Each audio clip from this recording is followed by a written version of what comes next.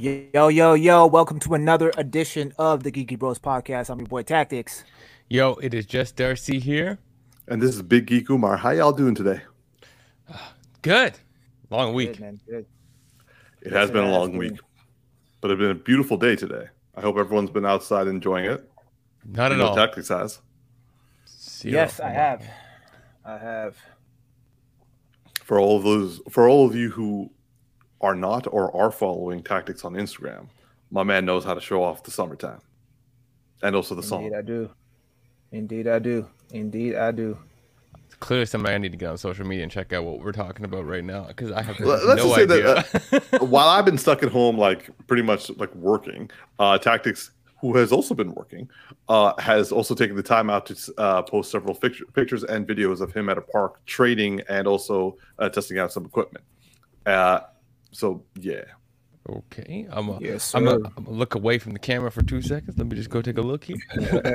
Also, it's all done to the Childish Gambino song "Summertime." Oh crap, "Summertime." Summertime and it feels like summer. It feels like summer. That's it. Thank you, bro. I did them both. Track. There it is. And summertime.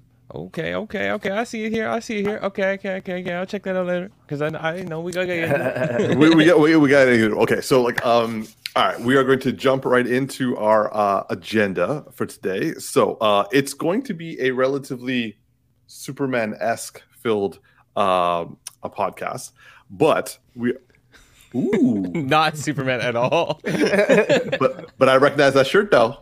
Oh, you better. Tia, was that an X-Men's thing? Nah, Animal Flow. Completely irrelevant. I mean, given all the Deadpool stuff I've been seeing online lately, I just assumed that was a Deadpool or Wolverine sort of thing. So, nah, it's not. It's okay, not. cool. We can move on. Yeah, okay, moving on. Well, actually, mildly moving on. Just going back to what I said about Deadpool.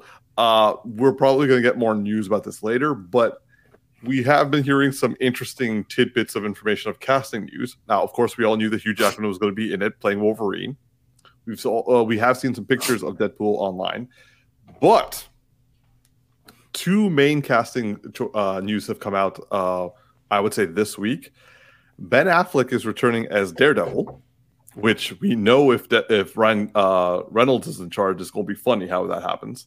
Also, Jennifer Garner is coming back as Elektra. Now, given the fact, yeah, that's exactly what I thought. Especially given the fact that movie, while horrendous, was the thing that launched their romance, and now that romance is dead and buried, and after several children later, he has now returned to Jennifer Lopez and has married her. I wonder how that's gonna go. Yeah, We're all thinking it. We all are thinking it. By the way, I recently saw a picture of Ben Affleck with Jennifer Lopez on one side and his daughter from Jennifer Garner on the other side. Ben Affleck's genes did not make it through to that child. She looks like a carbon copy of her daughter. It's like, I'm starting to wonder, has there been like an evolutionary change where like the male face is no longer there? Because like Fanny Newton's daughter is a straight up clone.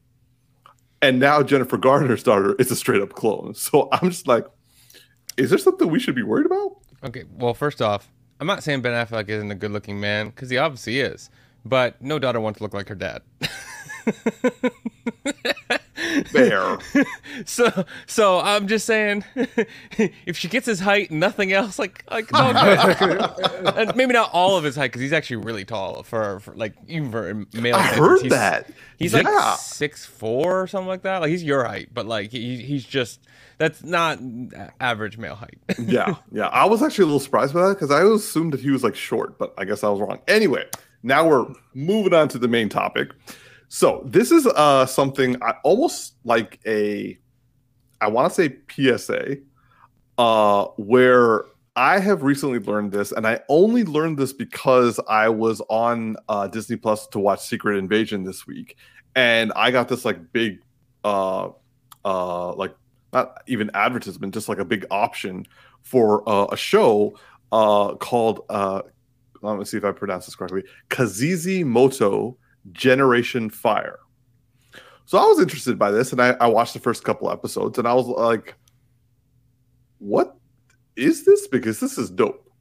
And like, if I was going to describe it, I would say that so it's an anthology series, an animated anthology series, and it's essentially African futurist or African futurism, and it I believe that the main executive producer, the one who runs it, is Peter Ramsey. For those of you who don't know, he was one of the 3 directors for Into the Spider-Verse. Okay. Yes. So I was like, yo, this reminds me. This is like a mix between Black Panther and anime thrown in with the style of Star Wars. Okay. Good sales pitch. Yeah, so I was like, what's happening here? How did I not know about this? Turns out this came out July 5th, so Wednesday. And while I will admit Disney Plus has put it front and center when you go onto their website this week, however, there was no advertisement for this whatsoever.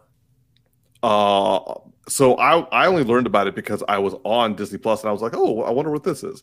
And then I went in to look at it. And so it is a series voiced, basically all the creators are from Africa.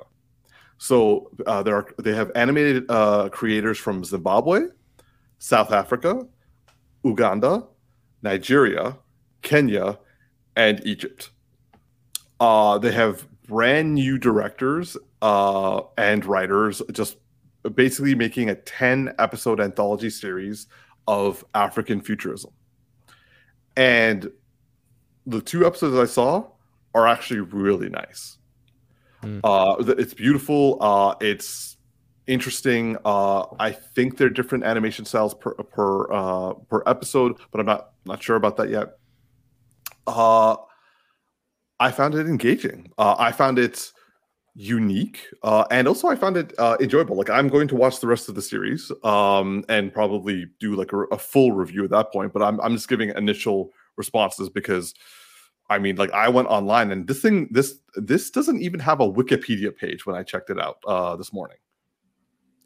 So now there are a lot of reviews coming out recently, and they have been positive. So it's not just me saying it, but I just thought that I would take the moment to kind of like let people know that this is a pretty interesting show, and I think people should give it a chance. There's like a small, I guess you could say, biasness on my part, because like my cousin and I have always like talked about and imagined and theorized about creating Islamic futurism as like a media, in terms of like writing a book, writing a comic, that sort of thing. So the fact that we have a bunch of people who got together and also were able to sell it to Disney and also to like put it on Disney Plus, an African futurism series. I mean, I gotta support that, just for representation's sake. So anyway, that's my sales pitch to everybody. Just wondering what if either of you have even heard about it, or have you guys been exposed to it? T, let's start with you, man. What do you think, or have you heard about this? I actually haven't heard about it until you put it in the chat and brought it to our attention, and then I went and checked out the trailer, and it looks really interesting. There's a trailer, damn it. Yeah, there is. I thought you knew that. No. Oh, yes. Sorry. You're right. I was thinking of something else. Like, I was thinking about something else. Sorry. You posted the trailer. Yeah. I thought I posted a review, but I didn't. I sent a review to somebody else. Gotcha. Okay. Bro, what's up with you today? It's a Friday. It's a Friday. Like my brain is mush. I got you. Sorry, bro. Well, yeah. So I checked out the trailer. I haven't checked out any of the episodes yet, but the trailer is intriguing and leaves me curious to explore this property a little bit more. It does remind me a little bit of Black Panther with a mix of Love, Death, and Robots. Ooh, yeah. Yeah. And it is, I mean, I'm not surprised that not a lot of people are talking about this. I won't go into all of that, but um, the fact that, like, people who are curious enough to kind of weed their way through some of the stuff that's on Disney Plus to stumble upon this and bring it to everyone else's attention is really dope.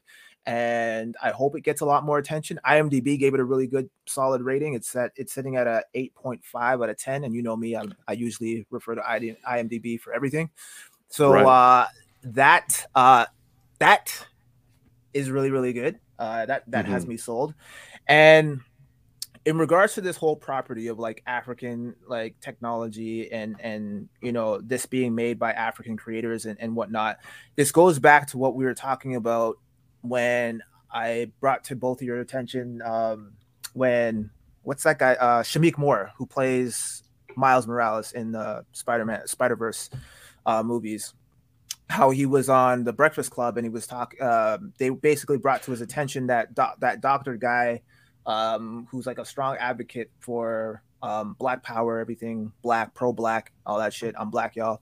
He was basically, like creating a little bit of static regarding the fact that Miles is swooning over a white woman or white girl or whatever, and Shamik Moore's one of his rebuttals to that was that, if you have a problem with the way that we're being represented, then why don't you use your power or your influence and create your own properties, create your own stories, right? Because now with all of these movies and TV shows that are showing a lot of interracial unification and relationships and things of that nature, now people are being a little bit more receptive to the idea of, inclusivity, right? So because of that, it's now opening the doors for us, or paving the way for different minorities to create their own stories. And I mean, that's not even a new thing, because Ice Cube was notorious for, making his own movies, then you have Tyler Perry and whatnot. So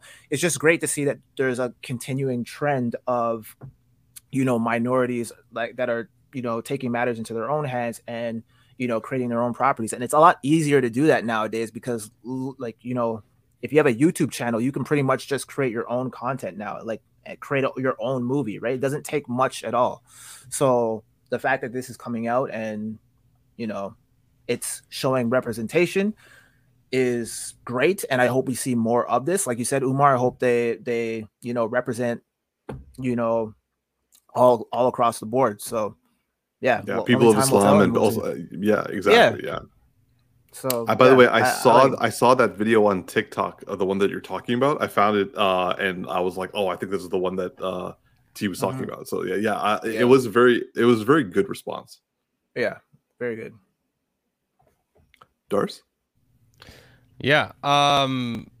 I also haven't seen this. I did not find out about it until somebody in this group chat who didn't remember posted a trailer in the group chat as well.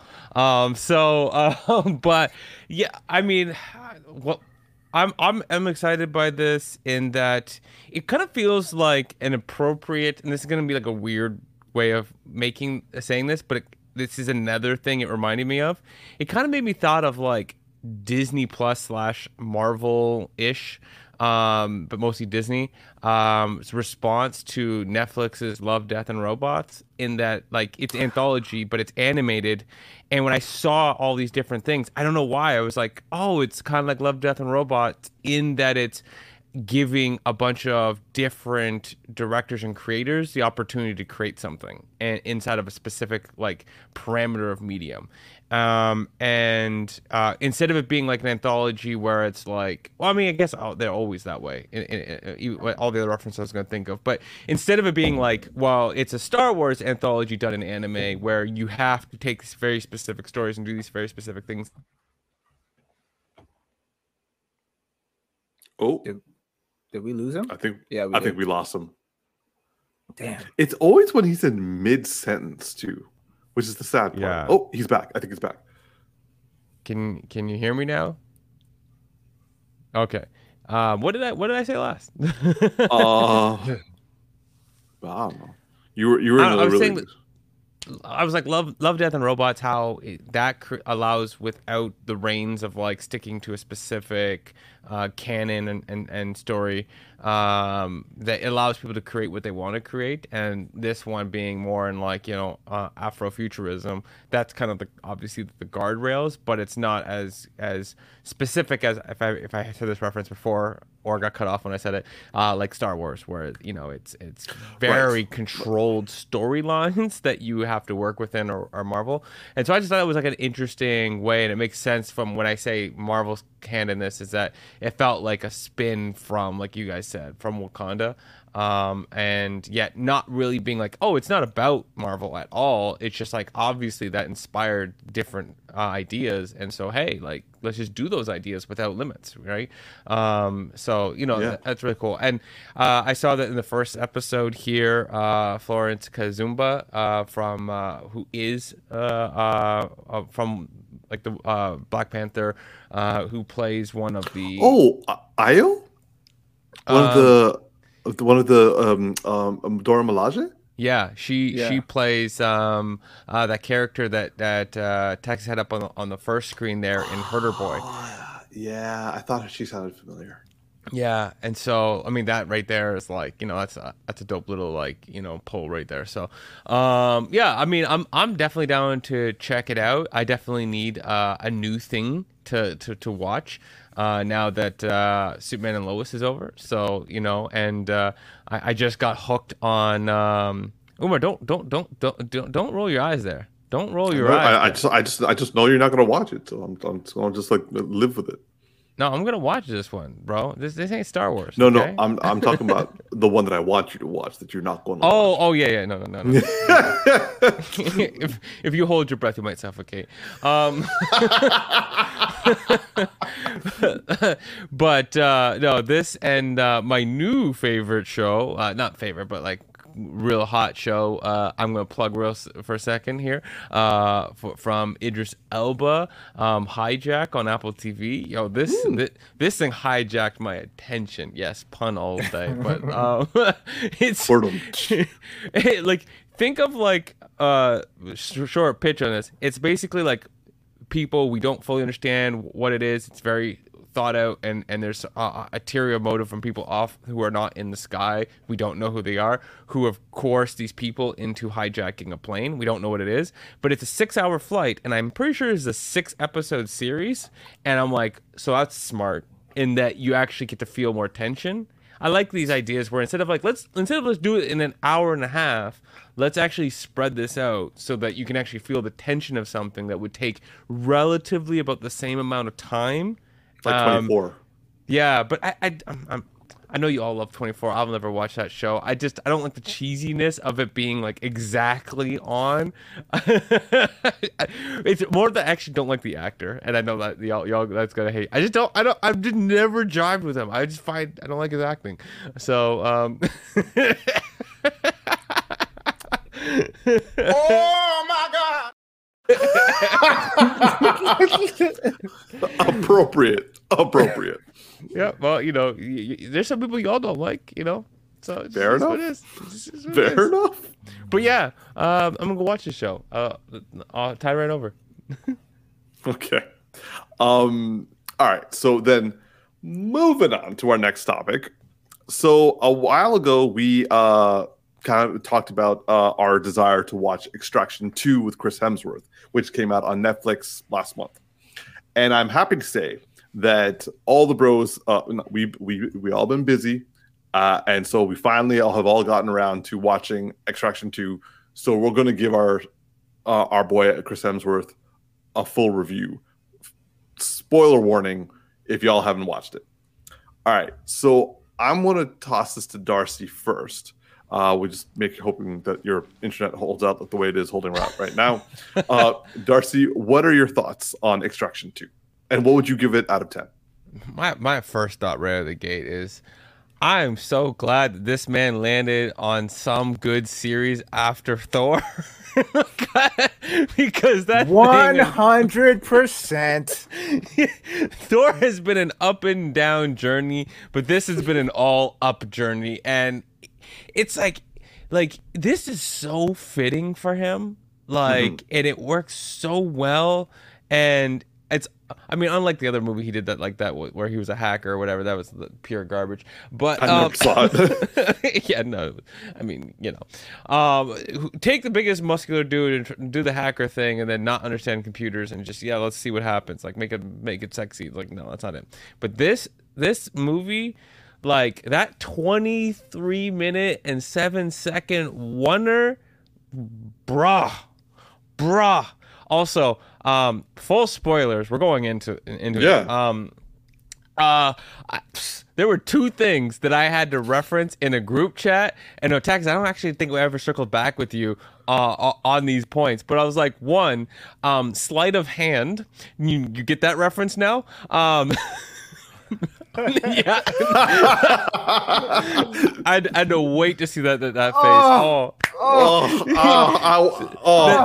That scene. That scene. So this guy, he's like fighting a dude, and it grabs the guy's hands, the two fingers on either side, and rips them apart. And then it's literally his hands, half of his fingers dangling away, all the tendons and stuff. And the thing was, at first when you heard the rip, you're like, I thought he just broke his fingers, and we're all like, what? Why is this guy just like not move? Oh my god! I thought, I'm like, oh, he just like jammed his bone through the hand, like that's gross. And then I was like, wait, oh my god! Exactly. You know what I thought was gonna make it worse? They didn't do this, but I thought he was gonna take the split hand syndrome here and stick it in the fire. I thought when they were in the thing, I was like, he's just going to. I'm like, part of me was just like, put it in the fire. I don't want to look at it anymore. Put the whole guy in the fire. Yeah, like I don't need to see this anymore. That and the other one, tactics, I also had to reference. I know this one. The ever important reason to re-rack your weights when you're done with them. Shit! Yeah. This guy said the guy gets thrown into the leg press, and somebody decides to leave a good 600 pounds on the weight press or more, and he's like, "Oh, let me just take away the safety latch," and the guy's a pancake. Yep, protect your back and everything else. So, yeah, I mean, this movie is just awesome. There's heartfelt moments. My partner's already watched this like 2 or 3 times. Did she watch it without you? Is that what you were saying? Well, we end up watching it apart. That was partly a mistake on my part at the end. But what I said to her was like, don't watch it with me when I'm in the room, so I have to hear it, but I don't get to watch it, right? Right, okay. And then I watched it on my own. I was like, babe, you gotta watch it. It's so good. She's like, I thought you were waiting for me. And I was like, oh. I'm like, this is what I said.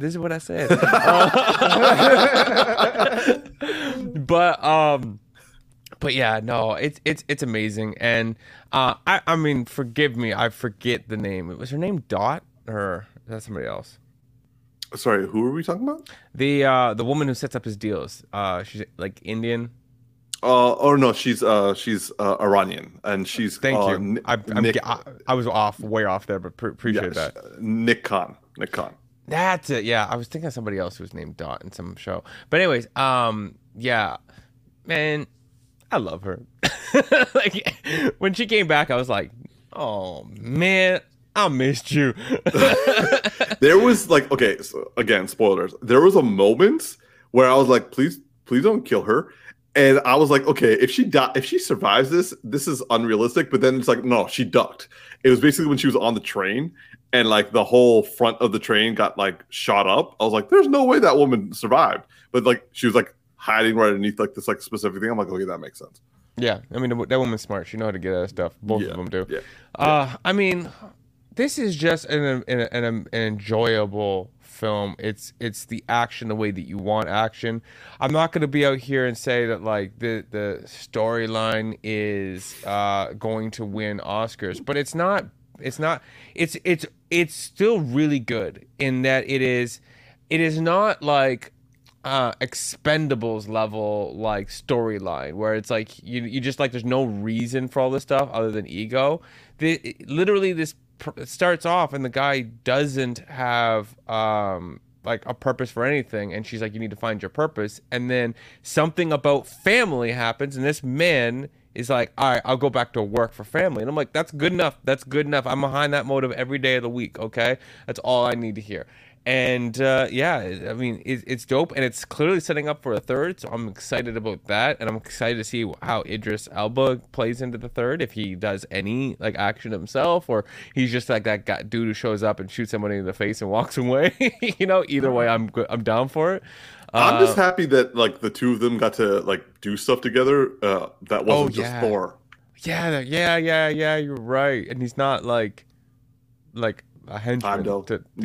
Like, I kind of want them to go fighting in the third one. I'm not gonna lie. I want to see Idris and him like go throwing at because like honestly, if the two of them fought, I do not know who would win. Oh yeah, I mean, and Idris is. I mean, both of these guys actually in real life are quite hardcore. Like, if you've seen Chris Hemsworth documentary series about trying to like have the ultimate like Limitless? Body and Relentless, phenomenal. And then Idris Elba a couple years back went and trained for 1 year to fight in the UFC and won his first match. Right, like the guy, like, and he was like already like 50 or something. Like he was just like, this is what I want to do. Overall, from a rating perspective, I'm gonna give this a solid 8. Super enjoyable, brings the action, tells the story in all of the fights as a good choreography and stunt work should do. Chris is doing a hell of a lot of amazing stuff. The cinematography, the VFX, everything with this, it's phenomenal. It makes people wonder, like, how do you do this? And, it's got just the right level of a simple story that I'm not being like, okay, I'll forget that and move on. Like, nope, that's good. That's all I need. And I move forward. So can't wait for a third. T? Yeah, so I was obviously the last person to watch this film, mainly because I was waiting for my girl. She just got a puppy, so she's been kind of busy. So I presented the idea. I was like, when you guys were like, oh, I want, like, when are you going to watch it? Because we want to talk about Extraction 2. So I went to my girl and I was like, hey, babe, the guys want to talk about Extraction on the podcast. I'm wondering, are you ever planning on watching this with me, or can I go ahead and watch it? And she's like, don't watch it without me. So I was like, okay, I gotta wait. So finally got to watch it. You didn't fuck up, is what you're telling me. You didn't fuck up. I made sure to clear the air first before actually embarking on anything. So I watched it and loved it. I found it a lot better than the first one, and I loved the first one too. That I agree with you, Darcy. That continuous one shot that lasted like 25 minutes, man, that was fantastic. I kept going to my girl. I'm like, yo, this is still just one shot. You realize that? And she was like, oh my gosh, yeah, you're right. That's crazy. What I will say is that this one felt shorter than the first one, and I don't know if that's actually the case, but I think in part it was because of the fact that in the first one there were so many location changes that it might have seemed like it was longer, because it felt like there's so much going on and they were like having to travel to different locations and whatnot. So yeah, but that didn't deter from the movie at all. I still think it's a fantastic movie. It's not going to win any awards, but as far as action and entertainment goes, this was top notch. So I definitely give it an 8 out of 10 as my rating. Love the fight scenes. I love how they built up a lot of the tension, like the rooftop above the gym scene where they're on the glass. Ooh, yeah. Was crazy, man. And like Nick Khan, she had me going a couple of times, because like there are moments where the tension was building so dramatically that I thought at some point she was gonna die. And I actually had a bet with my girl who felt the same, but I was like, it actually makes more sense to kill off the brother, because I feel like that would hold more weight in terms of like on an emotional level, which it did, because you definitely feel his death. And that was a very powerful scene. Overall the fight scenes were fantastic. The villain was really compelling and really imposing, which was interesting. Chris Hemsworth, I definitely buy into him being an action star now. I think like he can hang up the mantle of Thor for at least for a while and just like kind of lean more into this stuff. Although Darcy already mentioned the Limitless show that he did, and in one of the episodes, I don't know, Umar, if you ever ended up watching the episode, but it was the one where he does this test where it determines that he's predisposed. Yeah. He's got a predisposition to dementia and Alzheimer's, and so he said that he was going to take a break from acting because, you know, hearing that news kind of devastated him, and the thought of him, you know, not being able to remember his family members his family scared him. So, even though they've set up the way that this movie ends, they've set it up for another film. I don't know how long of a wait that's going to be, or if this is kind of like a one and done type of thing, or whatever the case might be. But he put something out, like I think last week or so, basically saying that like he's spending more time with family, so he's being more selective about like the projects he works on and how long they go for.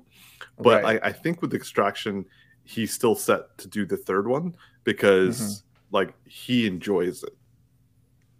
Yeah, I think that makes sense, because I feel like with the Thor movies, you know, I mean, I don't know so much now. I think he's done with Thor right now. Yeah, but like, because at the time he was contractually obligated to a certain amount of movies, plus like not just his solo movies, but like the Avengers and movies the Guardians. Yeah, so that's a very long commitment, and depending on the shooting locations, it might require him to be away from his family for a substantial amount of time. At least with Extraction, yes, you know, you're on location, probably away from your family, but probably not as long as you would be with Thor, right? So, yeah, I'm excited to see the third one. I definitely want to see Idris do more stuff. He kind of reminded me of, and you guys brought this up, you mentioned Expendables. He kind of reminded me of Arnold's role in Expendables, or Bruce Willis's role, where they were kind of Bruce Willis, yeah, they were just kind of like the guy. He was the guy giving out jobs, the handler, basically. But then I think in the second or third movie, he was given more to do, and he had some action scenes. So I feel like Idris is probably gonna play a similar role to that. He'll probably get a little bit more to do, because he's still, like, from a physical standpoint, he's still pretty fit, so he's probably still more than capable of performing a lot of the stunts on par with Chris Hemsworth. But yeah, I really like this movie, man, and I know this would never happen, but I also, as I was watching this with my girl, I brought up the concept of like, what do you think would happen if you had John Wick, The Equalizer, and Tyler all in one movie, kind of like on an Expendables type of level? And she was like, "Nah, I don't want to see that. Like they're all like great on their own. Like they all like command the room, and it'd be like it's almost like splitting their presence like in half, basically, or like in three parts, as opposed to just having one main guy or whatever." So she doesn't want to see it, but I would love to see some sort of a collaboration, even though like they're all kind of part of a different world or a different universe. Like John Wick seems like the most fantastical out of the three. But I mean, it'd be cool to see all three of them on screen. You know, that's dope. I feel like the most appropriate way to do that is I wouldn't want to see that as an actual film, because I'm like, what's that story? How do you actually translate that? Yeah, exactly. And it end up being just either cheesy like The Expendables and kind of not meeting. But how I would want to see that is death battles. Like I would love to see a death battle conversation.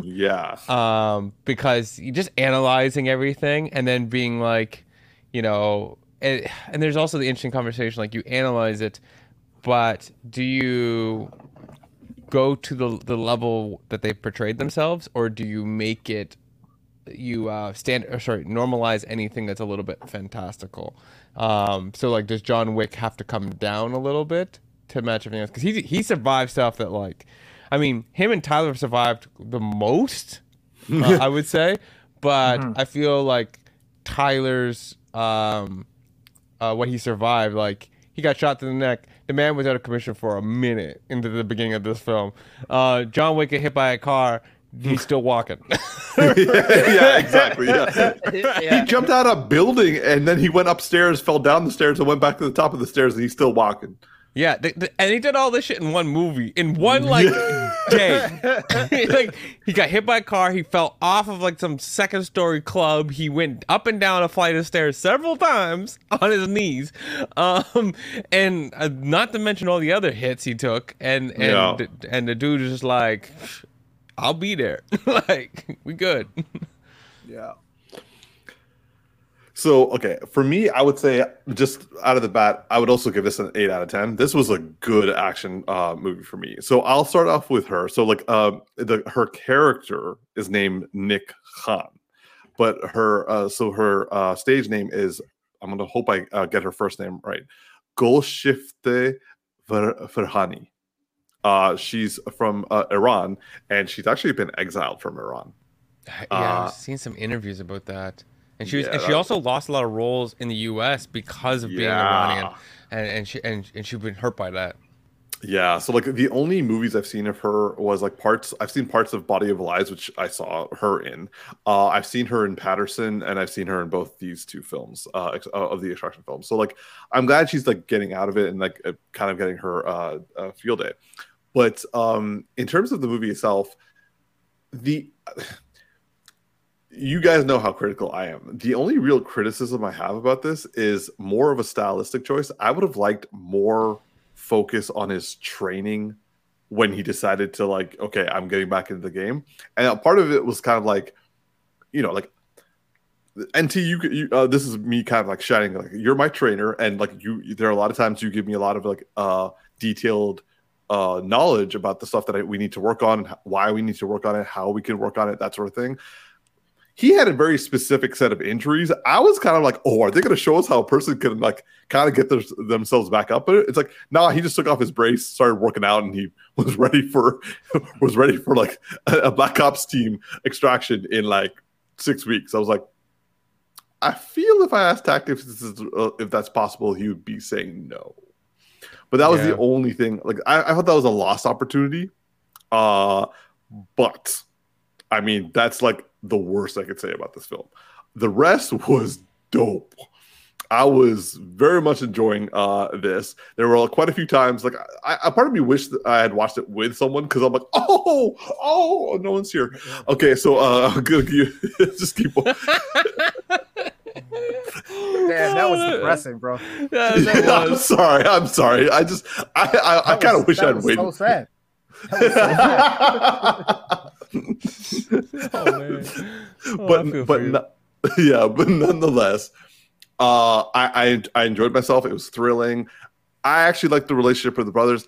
When the brother died and she like burst into tears, I was like, I mean, for a moment, I was like, I wish they didn't do that, because like you wouldn't see a guy crying in like these action movies, but they just decided to make the girl cry. And then literally like 2 scenes later, we see Chris Hemsworth like break down in front of his wife about the loss of his child. I was like, okay, I stand corrected. I mean, I also the dynamic of their brother and sister bond. It doesn't matter which way that went; they were both crying. Like I like that brother, the way he is. Like no. Especially with the like, we're gonna get shirts afterwards. Yeah, but I'm not gonna wear it. You know, like oh man, like I love he gave to the dog. Oh yeah, what was this type of shirt? It was like a Givenchy or something. It's like it's some sort of fashion label. Is he wearing a Givenchy? He's like, yeah. Like, what about it? Wait, I will say you that didn't like the fact that they showed the girl crying? So what I was saying was, I didn't like the fact that like we had like a girl who's like one of the action stars, and she's the only one of the action stars crying out loud when her brother died. I was like, oh well, they're just like, I found that to be like a little unnecessary, but it was canceled out. But like what I'm trying to say is like, if in other action movies, when like when someone like they die, they just get angry and they start like doing some hardcore shit. But then it got canceled out because in the next 2 scenes, not only do you see her like, you know, properly grieving for her brother the way like a normal action star would in previous type of films, then Chris Hemsworth actually gets emotional about this death of his son. And I was like, okay, well, never mind. They actually showed both heroes having emotional breakdowns regarding a loss of a family member. So I was saying that, like, at first I was like, oh, I wish they hadn't like made a spectacle of it for only the woman. But when they showed it for both men and women, I'm like, thank you. That's awesome.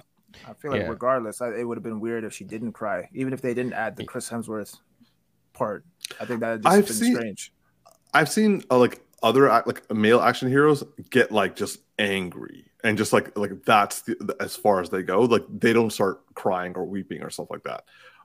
That was that was the point. I was like, oh, I feel like they're still kind of like, that's just like, I guess, wanting to see equality, and then they showed equality, and I was like, okay, I actually really like this movie now because they actually did that. The stereotypical movie scenario is that women are more emotional, so they show the emotion through the female characters, and then men are more stoic and resort to revenge, and they don't show any emotions, and it's what makes them like masculine and strong, so they don't show that. And so they definitely, she had to be emotional with her brother because it would be like weird. I mean, you could do the revenge and whatever, but that stuff is always as fake as shit, right? Like it's like, if your brother or sister died, the first thing you do is just get straight angry. Like, no, that's not the first thing you do. I think it showed a mix of both. I think like she had a lot of badass moments. I mean, this girl got stabbed, she got shot at, like, and still held her own. I mean, like there was there was no like damsel in distress moment. And I think, I don't know, personally for me, I didn't. Even the damsel was kind of like a badass. Like she was in a prison fight and she threw hands. Bro. Like that was crazy. So I think the representation was on point here. No, I agree with you, and that's why what I was saying was when the moment happened, I was like, I wish they hadn't done that. But then I was very happy that they kind of showed the male version of it. So I was like, okay, everything's good. This is still really good in my opinion. So that was the point that I was trying to make. So anyway, but like you're right, like T, because like in like you can see how the quote unquote damsel in this situation was someone who got caught up in a bad situation or like voluntarily went into that bad situation, but she got herself out by like hiring people and also not being like, oh. The villain in this, like at the end, that was a very brutal church fight. Especially when he killed the dude by like with the nails. And like our boy Chris Hemsworth / Tyler, he, like the entire time, like this guy just recovered. Y'all, he don't need all this. He don't need all this pain right now. But I think what was it? Like, what was the guy use? Like he used some sort of like chain thing, and like it got him in like the hand. That was fucked up. I was like, ooh. But I like how he was like, I won't stop, and Chris Hemsworth just bop and just caps him, yo. Yeah, there was no hesitation on that one. He's like, I guess like, fuck this. He's like, you shouldn't have said that, bro. I was gonna let you walk. You know, I interpret that moment as a slightly bit different, and it wasn't that he was like, "Oh, you shouldn't have said that." Like I wasn't gonna kill you. I always felt like he was gonna kill him anyways. It was just more. It was more of a moment where he's like, "I'll let him say his final words." He's like, "I'll let him say his final words while I get the energy to pull this gun up and shoot him in the face." Like that's literally how it felt like to me. Like it was like there was never a second thought that he wasn't going to shoot him in the head. It was just like, I'm just say what you gotta say. All right, never done. The way it was called back, like, or the way it was dropped, it seemed like it was a subtle, not to say this was intentional by any means, but it seemed like it was a callback, or it reminded me anyway of the moment in the first Avengers when Hulk and Thor are side by side, and then he just hits him like that. That's what it kind of reminded me of. And then they did another kind of nod. I don't know if this was intentional, but they do a one shot of a hammer during that church fight, and Tyler is about to reach for it, and then that's when he gets hit with the chain. Yes, so he doesn't actually get to grab the hammer. That's So- a good I didn't follow. catch that, but you're absolutely Yeah. right. So I was wondering if that was that's like a hilarious. little subtle nod. I was wondering if that was a subtle nod to Thor.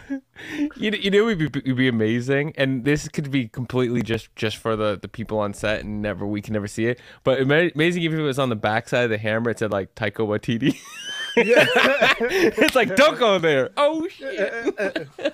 I wouldn't mind if like in each of the Extraction movies going forward, like every time he reaches for a hammer, he just never is able to use it. He's like, man, this never works out for me. It's like Yeah. Jack Reacher in the Pie, bro. Oh. or give just the in the man the next pie. film. Oh yeah. Or in the next film, they're just like he just makes some comment about like someone's like gonna hand him a hammer, and he just makes some comment how he just won't put his hand on it. Like he's like, no, I'm just good, man. No, like, like didn't work out good last time. So yeah, like this was exactly what I was looking for. It gave me everything I wanted. It was a great action movie for me. And yeah, like I would say, like I'm kind of hoping for the next movie, considering the fact that she just released her own action movie like a little while, like last year or something like that. I kind of want to have hold on. I kind of want his wife to join in, Elsa Pataki. Oh, that action movie was trash, though, man. I'm sorry, I did not like that. No. I'm just saying she's worked out for an action movie. Yeah. So like it would be nice if she was given like a good one to work in. Yeah, because that one was garbage. I didn't see it because I heard it was trained. Yeah, I purposely didn't watch it for that reason. But I'm just saying she trained, and it would be nice if the two of them could like do a movie where they just weren't making out and they were just like fucking people up. Yeah, I think Chris Hemsworth was in that movie briefly. Really? Yeah, he made a cameo in that movie. Oh from yeah, what he was. remember. I read that he was like a homeless guy or something like that. Like Something like that. Yeah. So yeah, I'm just saying that would be kind of cool. Yeah. You know what could be kind of cool for that storyline is that like this third extraction involves him, of course, doing something that has an emotional weight, family kind of related, and he has to extract this person, but the person who's protecting the person he has to extract is his wife, and she's a badass, so she's fighting alongside. But then there's this weird tension in between the characters because we all kind of feel like Nick Khan's character and Chris's character are eventually going to get together. So it'd just be a funny thing where it's like Nick Khan is like obviously into Chris and there's like something slowly developing, but his actual wife is there. And there's just like some weird, stupid tension. You're like, amazing. I'm in it for all the subtle jokes that are not being said That right would now. be great. That would be great. Honestly, like I could just see like Chris Hemsworth, Elsa Pataki, his wife, and then like Goldfish for Honey, just like right there, and he's like, like something awkward is said, and the man's just like, let's just get to fucking work. Like, he just like, walks through it. Like I don't got time for this, right? And it's just like, oh yeah, that could be awesome. yeah. Anyway, so for all of you who have watched it, I hope you enjoyed our reviews. But for all of you who haven't watched it, guys, it's a fun action movie. Get out there, watch it on Netflix. And moving on to our next topic. So we have discussed briefly in the previous podcast, and now we're going to talk about it a little bit more. So today is the premiere of the animated series My Adventures with Superman. Now, I was not that into this. Like, this is going to be like a the studio. So this was released on Adult Swim, and it's going to now be released on HBO Max. I'm not going to call it its new name Max because it's stupid, but it is like basically it's going to have Jack Quaid, who is also our boy from The Boys. And also the guy who's also from Star Trek Lower Decks. My man is killing it right now. I told you guys in the group chat, like Jack Quaid, I know he's got nepotism on his side, but he's got a booming career right now. So he's voicing Clark Kent. And I will say, when I first saw this, I was like, meh. I was going to check it out, obviously, but I was kind of like, meh.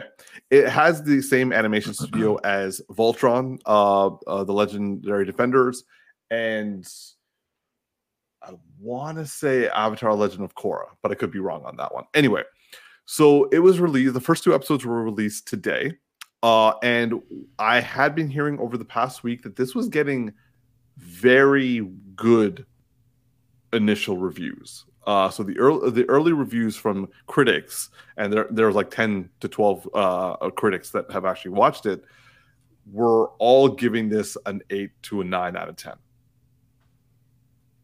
On top of which, the series, the first, so I think it's supposed to be either like 6 to 8 episodes. I could be wrong. And it's meant to be a fun-loving, but also like genuine, energetic, sincere type of reinvigoration of Superman stories. Because we've seen Man of Steel, we have Superman and Lois, we have the old Superman, and like basically this was meant to kind of like give it a little bit of an anime feel, but like a fun anime feel. So it's been getting some buzz. I will admit I've watched the first 2 episodes. I had to like go on like Amazon and like take the 2-day trial of like Stack TV just to be able to watch it with commercials. So yay. I will say that I enjoyed it. It is different than what I thought it was going with. It is anime-esque. Like it's like a so Darcy, it's kind of like a shonen style Superman story. Got you. I don't know why you just called me out specifically. Is that a man here watch shonen too? No, I know, but like T doesn't really know. No idea what that is. Okay, fair. Okay. He was legit this time. Like I mean, it's pretty much every anime you watch, by the way. Yeah. So like, yeah. So tactics, you do watch shonen. It's just that you don't exactly know it's called shonen. Yeah, it's the first time I'm hearing that word. There you go. So that's why, Darcy, I went to you. But it is that type of a superhero story. Gotcha. And I'm kind of liking it. Like they even have the silly humor like anime in it as well. That could be good. That could be good. Yeah, and I will say that as you're describing all this, and the title of this, is this a story told from the perspective? I'm assuming that this is Lois Lane here, yes. Or a character. Okay, so is it from Lois Lane's perspective? Because it's My Adventures with Superman, so it sounds like it's the stories from the reporter's perspective, but instead of it just being like I'm listening to somebody talk in an article, it's more like as if you got teleported into what it was like to be in that moment. It's kind of a mix of both, to be honest, because like she is investigating. She's trying to make a name for herself as a reporter, and Clark is kind of like going along the way. And what I found interesting about this, and like again, mild spoilers.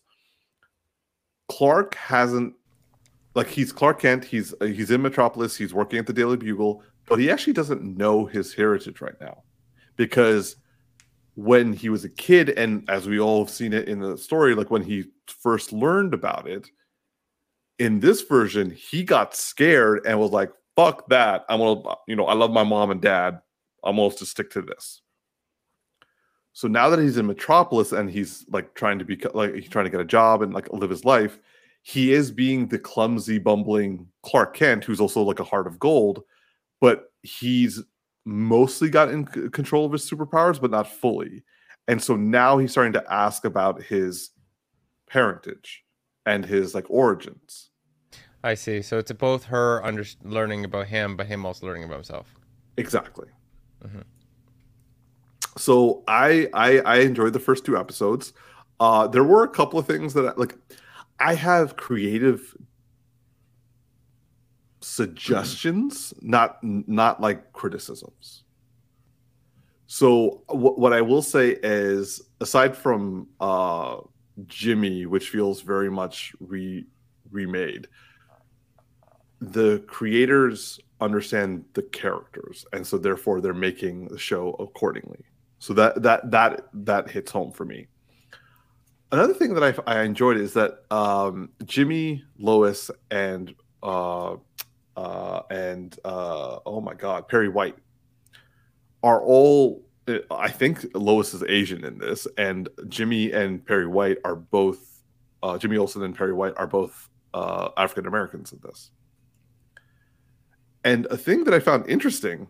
Oh, this is. I haven't seen this part, so this is probably in episode 2, 3, 4 or something.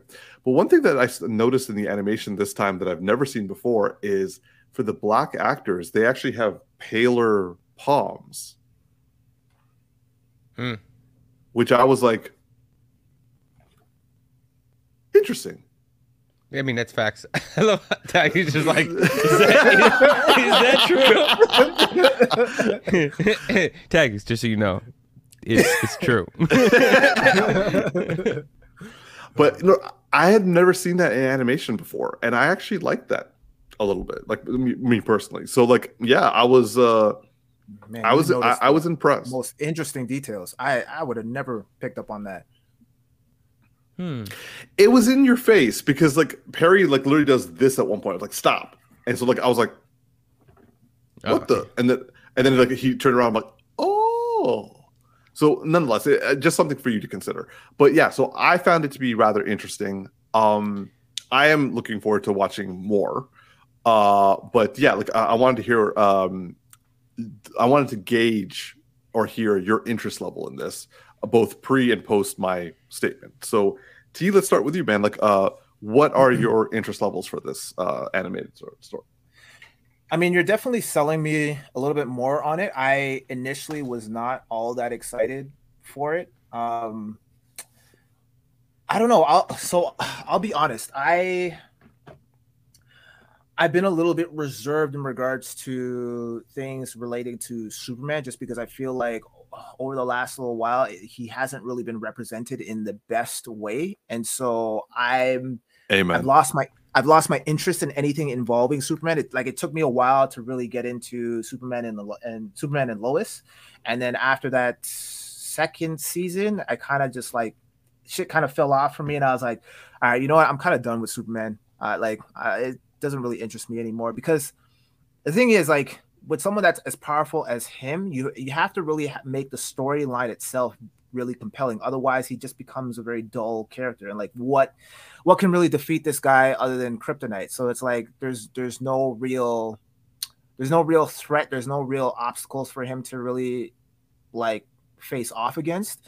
And so what's really compelling and makes the character that much more interesting is his battle with his humanity, and like the duality that he faces in regards to him being Superman, representing what that means to be Superman, but also his moral principles of Clark Kent and how those can coincide and coalesce together, right? So I've always found the storylines when they address that to be really, really interesting, and that's part of the reason why I initially liked Smallville. Not to say that they really honed in on that aspect, but what they had going for it was the concept of him developing his powers over time. That to me took the dull moment out of Superman, where it was like, oh, that'd be interesting. I want to see how he kind of develops his powers and learns to adapt and whatnot. With this, I didn't really know what to expect. I saw like little like photos here and there, and I think from what I recall, I remember seeing a trailer or at least a clip,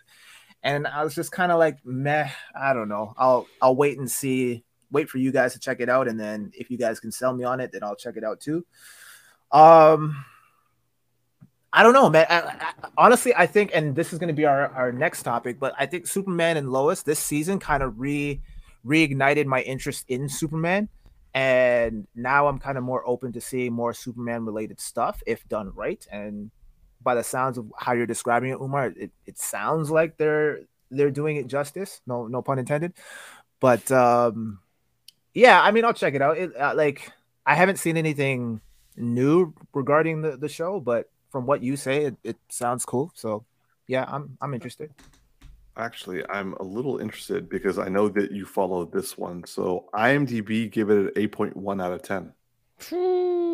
Okay. All right. You got me. So isn't there's a Batman show coming out too, right? That's still in development. Oh, it's still in development. Oh, okay, all right. Yeah, it's like from Bruce Timm and J.J. Abrams and stuff like that. The sad thing is Kevin Conroy had voiced one episode before his passing as Batman. Oh, you just killed it for me, man. It broke my heart when I heard that. I was like, "Oh, come on!" You know what? I hope that what they don't do is use AI technology. Please, God, no. Yeah, no. I think that'd just be super disrespectful. Agreed. On that note, somebody did a Michael Jackson reinterpretation of some other song, and it was a very far cry from it. And I will say that I don't think that as much as people are worried about the AI stuff, it lacks a lot of range and emotional weight and nuances that those people actually bring. And the stuff that has worked, if you really think about it, is like the Drake example is a very auto-tuned monotone style of producing it. And again, how many hours went into just making that one thing, and it was very hyper specific. And I bet you if you said do this Drake from this album and this Drake from this album, this Drake from this album, it wouldn't actually go all the way through. It's just like we can just do this one because it's easier to copy. So all that to say is that I'm not really worried that we're gonna start getting all of these celebrities turned into AI stuff.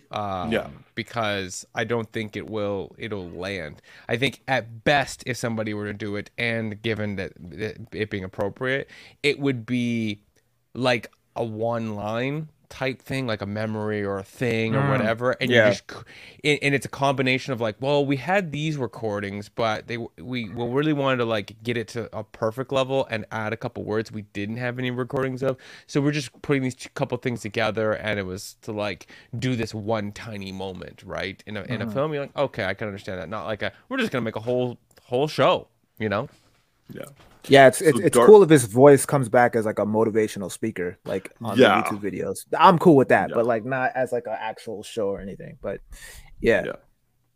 So just getting back to it, Darcy, what are your initial thoughts or desires on the show? Well, you had me at the palm conversation because it's good to see animation of black people go from back in the day with Dragon Ball and the donut lips to you know how many animes have donut lips? Oh man, Mr. Popo. It's just one circle with another circle in it, and that's black people's lips. Like it's just so bad.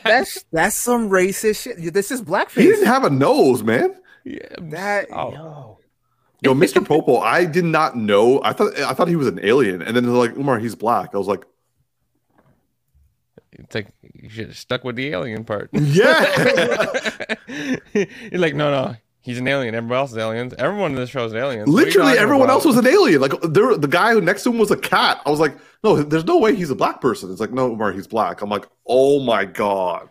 You know, it's not even like it went away that long because what was it? What was that one that was really good for the first season and died off after that? That was about people being stuck in a video game, and it was like they're forced to be in a video game. Sword Art Online. Yeah, they even had donut lips in that shit. That was not that long ago. So, like I remember they introduced a black guy. I was like, what? They just copy and paste out of DBZ. like they define his arm muscles, but they can't define the guy's lips to be anything realistic. Anyways, I digress. This sounds really intriguing to me. Put it this way: while you were talking about it, I went online and started downloading episodes. Don't ask me where I'm getting them from, but you're viewing, you're streaming them. Yeah, well, I'm streaming from somewhere. I'm gonna need you to hook me up with that when you're done after. I legit tried to look for it and I couldn't find it, so I'm like, yo, Darcy, I need the hookup. Yeah. Yo, T, you want my password? Even better, bro. Yeah, hook that up. Absolutely, but yeah, I'm definitely gonna check this out. I'm on a. This sounds like the kind of thing where I want to see DC going. In both this and in the in the movie perspective. how to put it? I want darkness, but I also want Heroism and hope and whatnot. And you know, you just gotta know when to strike the right thing. And I think that even a Superman story can go from like a show or whatever can go from a really jovial moment to an unbelievably dark moment. And how you come out of that in a Batman film or in a Superman film is the difference of their characters and their tones, right? Like how you resolve through the darkness. Batman would resolve it and still be in the darkness. Superman would resolve it and find the moment that makes your heart like pump a little harder, right? And in a positive way. So I'm just excited that it feels like we're stepping into the DC era while Marvel is just out here just like getting mediocre. Yeah, it's like everything on the West Coast of the United States is just going downhill. Like it's just like, no, this is like I was thinking of Silicon Valley in the tech world. Like it's just like Marvel's just on the same track as them right now. Like it's just not looking good. So yeah, I'm excited by this, and I don't know, this is not a proper reference, but the style makes me think of Invincible in a way. And oh yes, I will say that the animation kind of goes that not entirely that route, but a similar. Yeah, and it's not like, I don't know, it's just the reason I say that is it's like Invincible is in a league of its own doing something amazing, and it's more like, hey, DC is like taking some notes, but at the same time not being afraid to step away from what they were and become something new. And that's what we need. So I'm excited. I'm gonna watch these 2 episodes this weekend likely. And awesome. Yeah, I will say, because it was I guess say the moment was ruined for me, so I'm going to ruin it for both of you. What? No, motherfucker, no, chill. You good? We good? No. This needs to be done.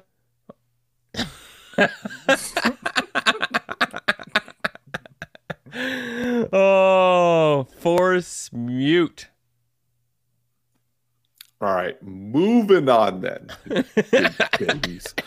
All right, so as we were discussing before, we're going to be reviewing season 3 of Superman and Lois. Now, just a bit of backstory, and also this is going to be full spoiler. So if you haven't watched Superman and Lois, y'all need to go or just deal with it and just listen to it. This might be the sales pitch at this point. The end of spoiling the whole thing might be the sales pitch for some people. Yeah. So I sent a scene of Superman dealing with a guy who threatened his wife with a gun and also beat up his son, and then Clark dealing with them. I sent that to a group chat, and then this led to Darcy being like, "Yo, I gotta watch this season." Darcy watched the season, and we're like, "Yo, man, report back." And the entire time, Darcy's like, "No, guys, you gotta watch this." So as a result, this past week, Tactics and I both started watching Superman and Lois so we could review it for this episode. We are going to go what we all thought. Well, we already know what Darcy thought because my man loved it. And also explained to it last week. I will say that from my perspective, just a painful reminder for Darcy, but a humorous one for me. I watched a whole bunch of YouTube clips.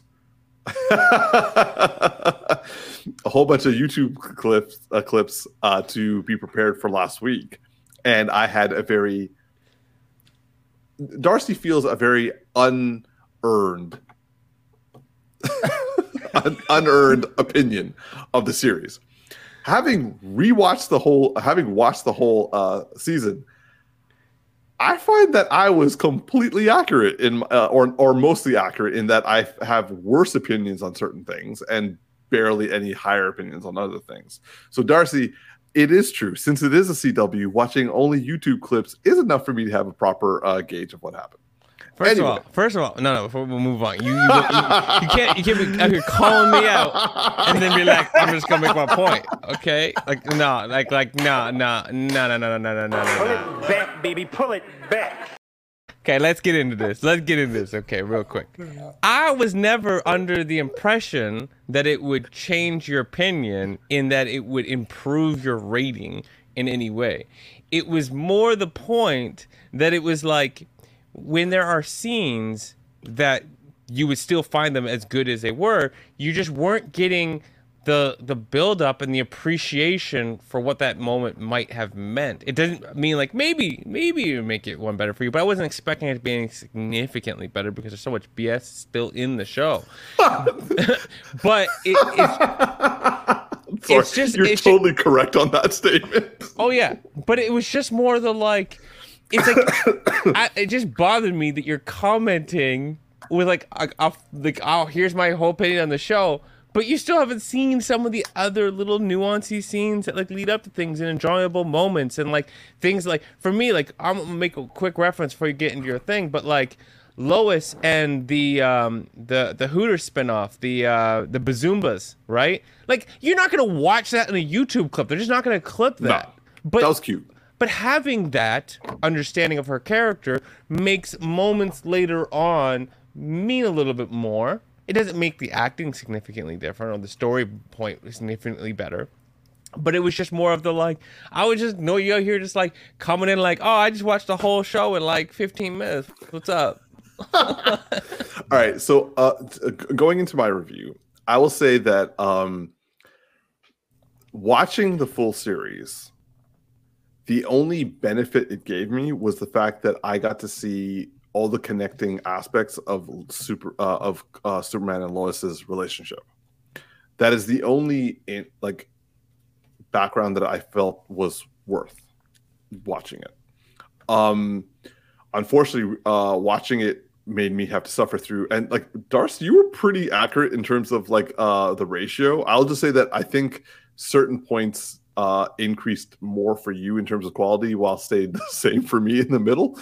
But nonetheless, oh man, like just to let you all know, Tactics sent I think like 2 or 3 reaction videos of him watching stupid ass scenes. And I was on the floor laughing because Tactics was like, nah, I'm gonna call every one of these moments out. And I was like, I couldn't breathe at one point. I think the Kyle one was the one that was my favorite because like bro, that was so dumb. I couldn't breathe. That was stupid. In the moment, I was just like, huh? You called every single point that was dumb out, and I loved it. But they redeemed themselves at the end because he actually went back and said he was, because normally in most CW shows they don't do that. They double down on the stupidity in that moment where it's like, yo, why didn't you tell me this? Like you lied to me and all. And I'm like, come on, you're not this dumb. You're not. Don't do that. Yeah. So I would watch an entire show of your commentary, T. I'm not going to lie on that one. But yeah, I would say that like the teenager stuff was, I just texted during that stuff because I just couldn't stand it. Anything to do with Lana and like Kyle, just texted right through that stuff. Just like hearing it was annoying enough. So a point that came up last week that Darcy, you were arguing me with because you felt that since I hadn't watched it, I don't really have an opinion. I shouldn't be as forceful on my opinion on it. Jonathan, the new actor who plays Jonathan. Mm-hmm. Having watched the whole season, I will say that I actually have a more critical view of the actor. In that, I knew you'd just be like this. You just hated to be a hater. Hold on. So like I will say the good thing about the old Jonathan and the new Jonathan. So like the difference between the old Jonathan and the new Jonathan, I think the old Jonathan had a lot more range and debatably talent in terms of acting. I think he was on the wrong show because you could see him trying a whole bunch of stuff that was working with the older actors he was with, but when he was with most of like the scenes with people his own age, a group that he was working with, he was very weird in comparison to the rest. With this actor, he's just a monotone, I'm delivering my lines, making faces sort of actor, but he both looks and acts the same as literally everyone else on the show of his age group. So it's almost like he's just filling in the post of like the CW standard, while the other one was trying to go up and down, trying to figure out the best way to go about it, which is why it was at times very good, other times kind of odd. And so he was always like a very ranged actor, in my opinion, that I felt could have been good if he was given like a proper setting. But also at other times I'm like, this is very odd for him to be like this trying hard on like a very simple scene. You know the reverse thought on that though is that how to put this? I'm gonna make like a music reference, like a musician. Like you can have a musician who has a lot of range to do a lot of things, but can't play with a lot of bands, right? And so another way of looking at this is that the guy who replaced him actually could be more talented in that he's able to flex himself into the CW because he's like, we don't need to be doing all this craziness because that's not what everybody else is doing. But when you see him on another show, maybe we'll find out the man's like, wow, this guy has really got range. CW is holding him back. It's like, well, of course it is. It's CW. Like it's not exactly known for extravagance. Exactly. So like, and that's a fair point. So like, I would say that Jonathan, I feel Jonathan is a unfortunately wasted character in this season, especially. Like, this was an all-star who literally his entire life was ruined by coming to Smallville, and he's still more of a quote-unquote hero than his brother, which I'm glad that they kept the consistency of that character going. I just feel that the execution of it is not being done well. With Jordan, I cannot stand him, and I swear to God, T, I desperately want a commentary you have of like some of his scenes. Like it would make the character better for me. Yeah, but, I agree with that. I want to see that too. If you want to watch anything, tactics, feel free. Feel free.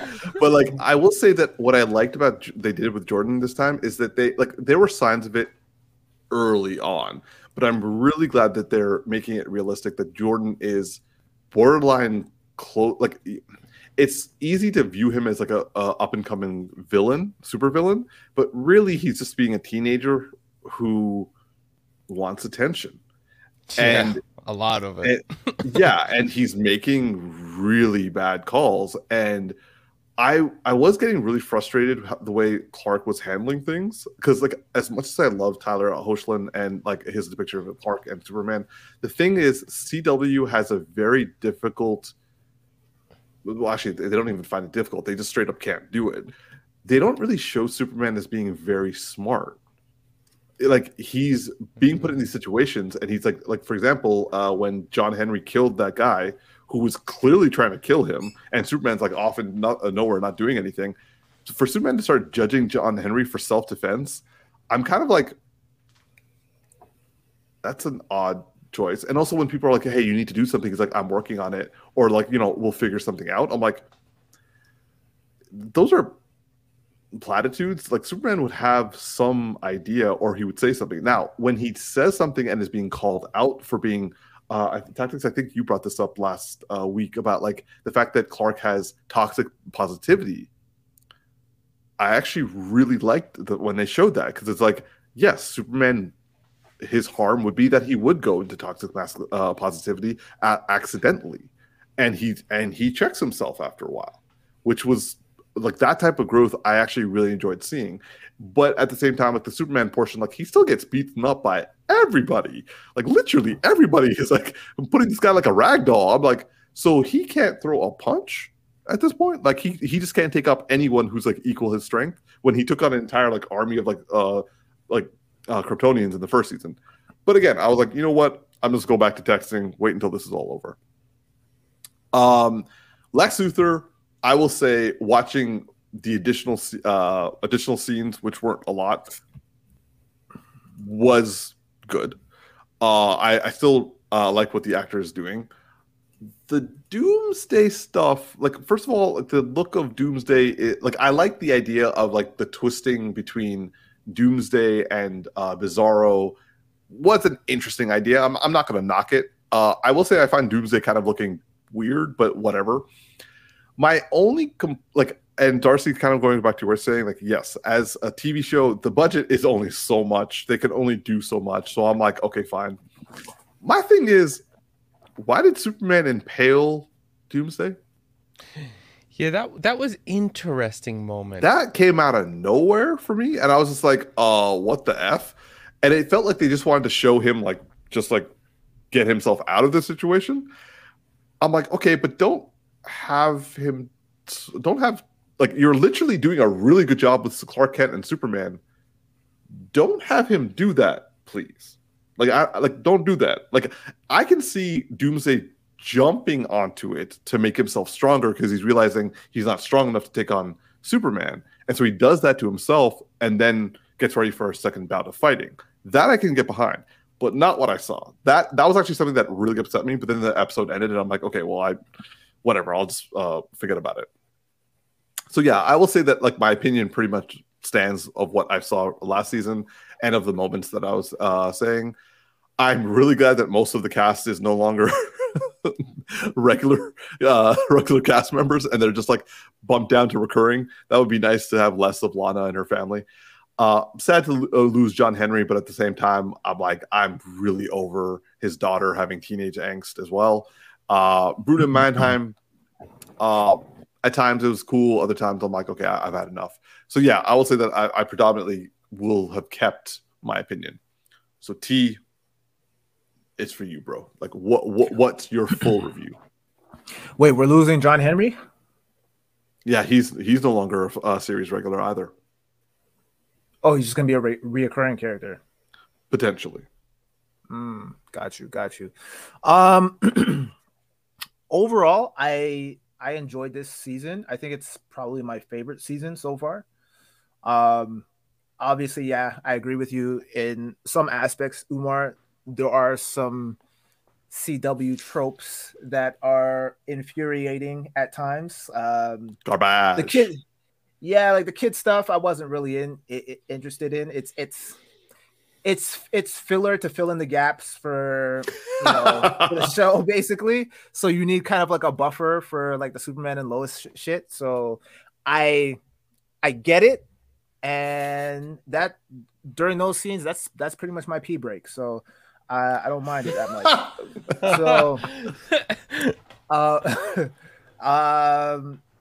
Yeah, I mean, I enjoyed it for what it was. I'm not as avid a fan of Superman as you, Umar. So a lot of the stuff that I saw in this, it didn't hit me quite as hard. Like I didn't really have any issues with him impaling Doomsday. I want to circle back on this, by the way. So keep going, because I want us to talk about that. Yeah.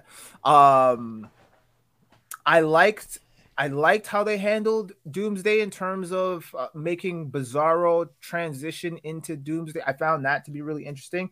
And if we're comparing it to every other live action iteration of Doomsday and his progression, I think this is probably the best that they've handled Doomsday's progression, because I remember Smallville, and Smallville was some bullshit in terms of that Doomsday garbage. Even though he looked more comic accurate, he was like the worst. Yeah, it was the worst transition. Yeah, I agree. The look was on point for that time, but everything else in terms of how they handled that was trash. Batman v Superman, the whole Zod thing, I wasn't really interested in, and I didn't really like the overall look of Doomsday.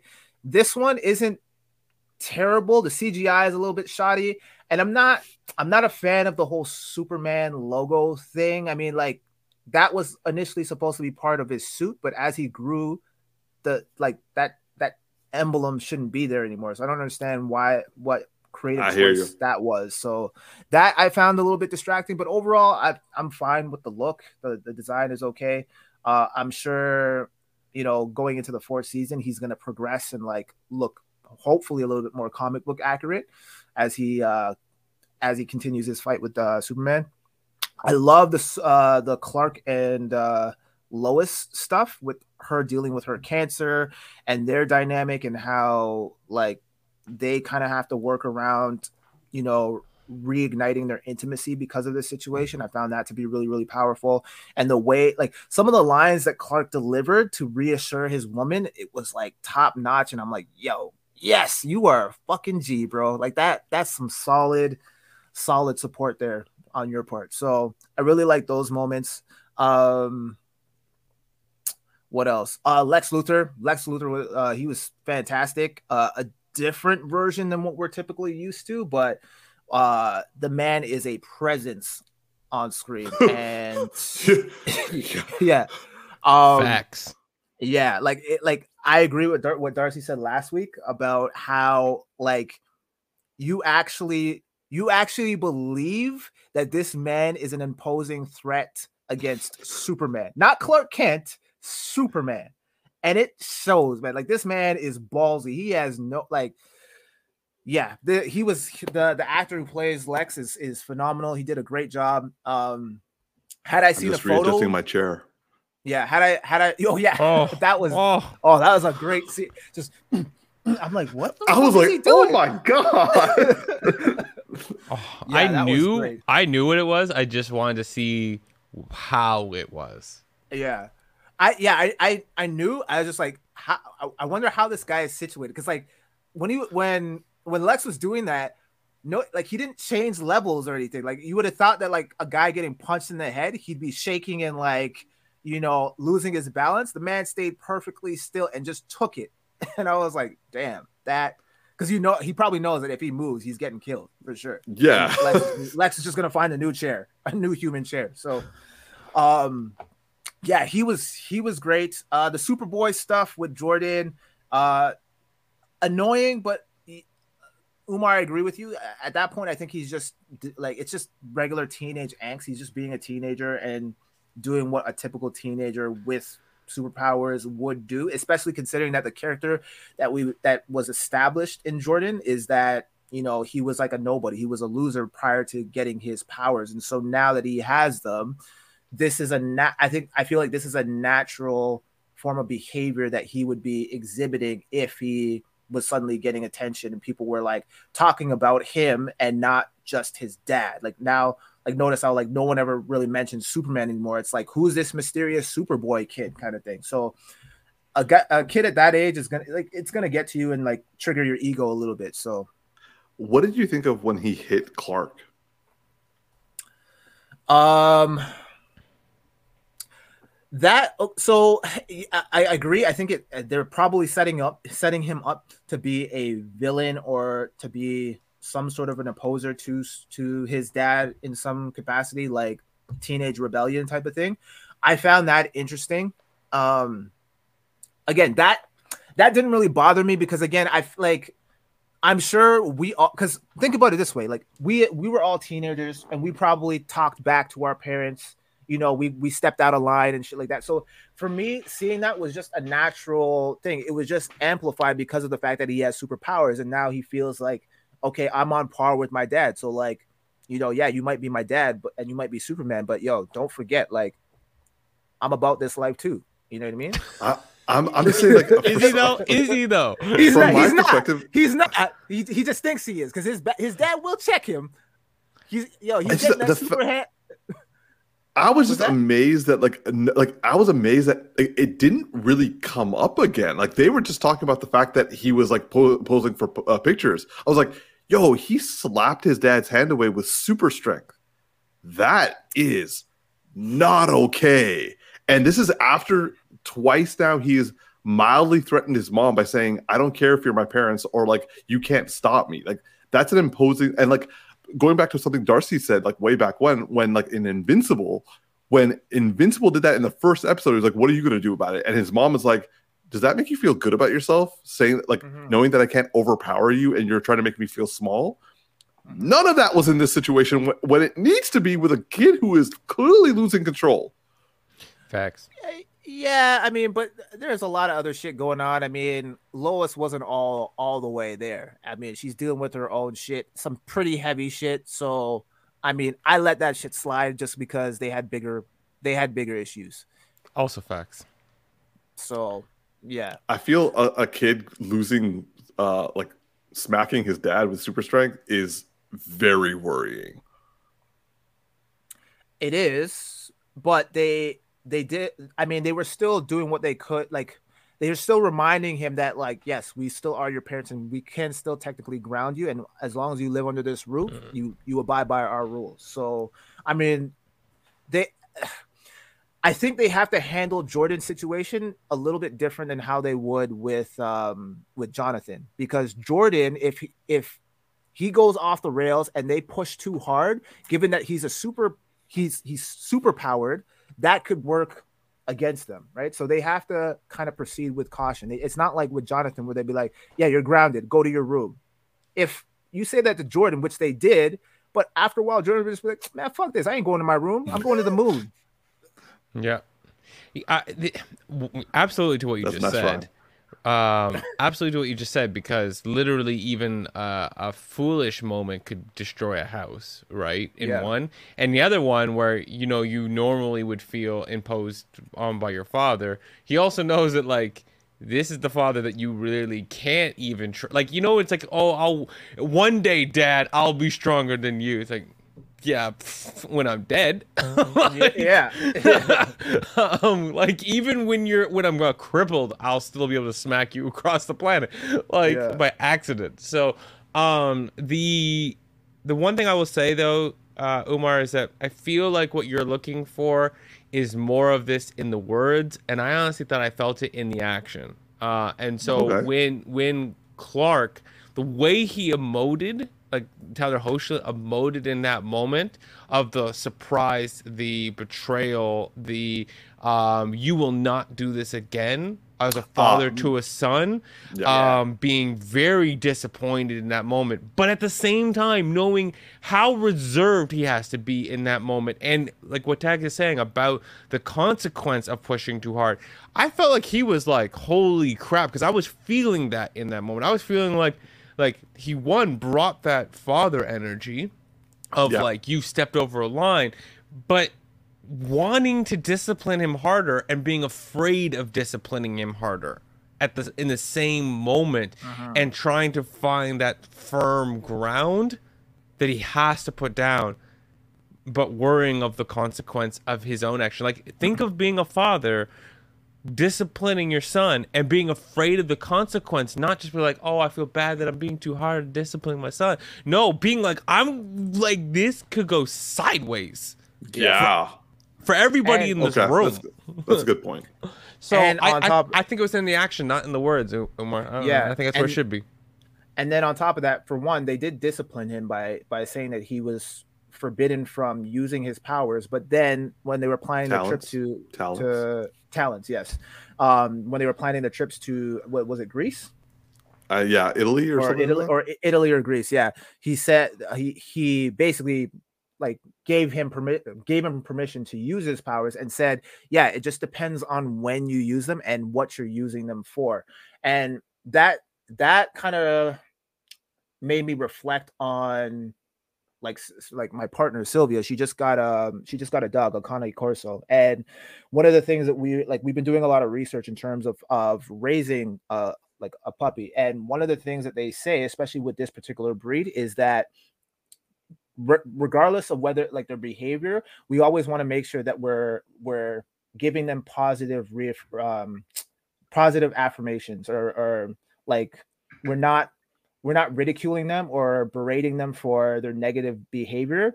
We just basically make sure that we highlight and reward their positive actions more so than we berate their negative actions. Because if they start to associate that a lot more, that negativity, then they're going to become more defiant. So positivity is the best form of action in that regard, especially for dog like breeds like this who are super powerful. And that kind of reminded me of this, where it's like, yes, you have to exert some sort of dominance over your children as parental figures, but you don't want to be superimposing in the sense of like, berating them and disciplining them too harshly without having any kind of positive,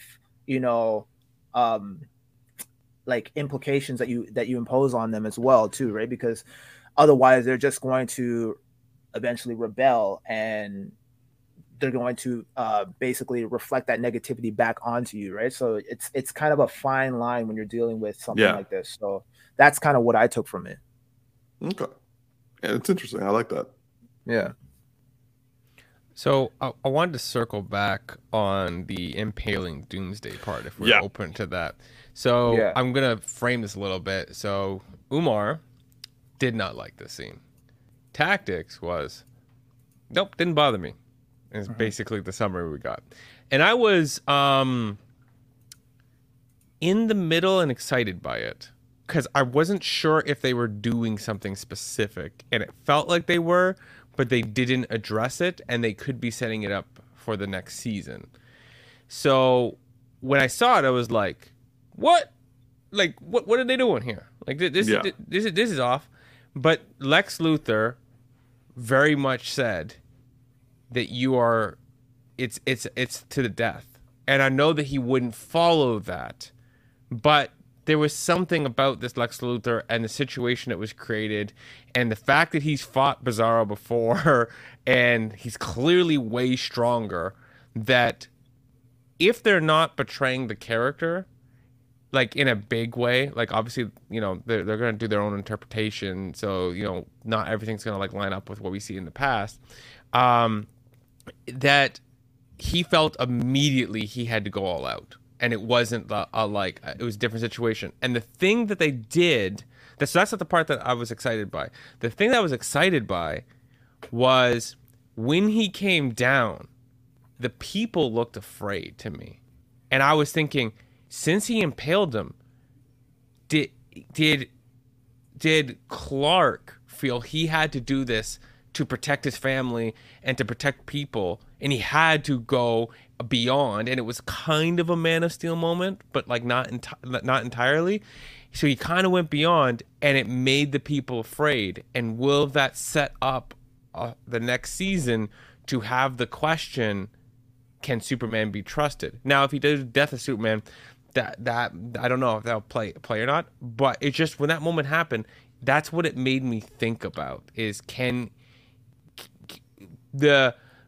Superman has always been something we trusted because he followed these certain rules, and they've had even the military, you know, through the first two seasons indicate to him that, like, yeah, because you're aligned with us, but you're still super powerful. We need powers against you. And so now has he crossed the line and people saw it enough that they're going to swing the other way in terms of public opinion. So that was the thing that I wanted to like bring up, because it was a question that went through my brain in that moment. I considered that myself. My thing is, and this could be just my ties to the comics, but like Superman, when he killed Doomsday in the comics, it wasn't his outset at any point. This was literally moments before he died. He was like, I am dying, and I don't think unless I go all out and try to kill this thing that has clearly nearly killed everyone I care about and work with, this is the only way to stop it. And they both died with a death blow from each of them. So it was very much like an act of desperation to stop this and giving my life to stop this, because they were in that situation. This didn't feel like that, because, well, then again, Clark is being like smacked around by literally every new superpower that shows up. So there's that odd scenario, but there was no desperation here. He was literally like, for what could have happened was he froze him in the thing and then just shoot him off into space. And there were a few times where like Clark, Tyler Hoechling's Clark, was trying to get a supervillain away from other people, but was like incapacitated. And I was getting frustrated that was happening. But at least I like the fact that he was attempting to get them out of town. This is like he flew him into town and then impaled him. And I was like, he flew him out after.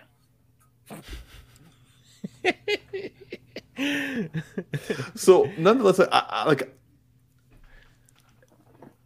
I get what you're saying, and if that's what they wanted to do, they executed it improperly, because there was definitely a level of rushed to the way that this was introduced. Like, I do like the setup. Definitely a bit rushed because they clearly wanted the cliffhanger, and it was a good cliffhanger. Like the hype and the way that played up, I was thoroughly hyped into that moment. More than I thought it would be. But yeah, there was definitely a level of like rushed, and so I think there's some like, we wanted to have this fight in the city, and we wanted to have the, like, I call it the invincible moment where they had him in the subway underground. And they wanted to have a couple of these things, and I'm not surprised CW wanted to do things and just said figure it out, and didn't flesh certain things out. But there just was that moment where they looked a little bit scared, and I was like, oh, is that something that they're gonna bring for us? That's interesting.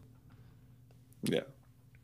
So yeah, like I would say that overall, it like. I'm definitely realizing that watching the YouTube stuff isn't a bad option for me. But but I will say that I am going to check out next season. And Negro, please. Exactly. But I will see. I will see about next season. Like if I'm gonna like stay watching it or drop off. How about you, T? Oh, I'm definitely in for next season. 100%. Okay. This gave me enough to hold my excitement. So, yeah, I'll definitely be tuning in. All right, then. So that's it for our agenda for today. So, T, I'm going to volley it back to you for our closing remarks. All right. Well, this will do it for the Geeky Bros Podcast. Once again, we want to thank you so much for tuning in or listening wherever you are. Be sure to check us out next Friday, same time, 6 p.m. But until then, I'm your boy Tactics. Yo, it's just Darcy. This is Big Geek Kumar. Have a good weekend, y'all. And also like, favorite, and subscribe. Live long and prosper, y'all. I said y'all too many times. Damn.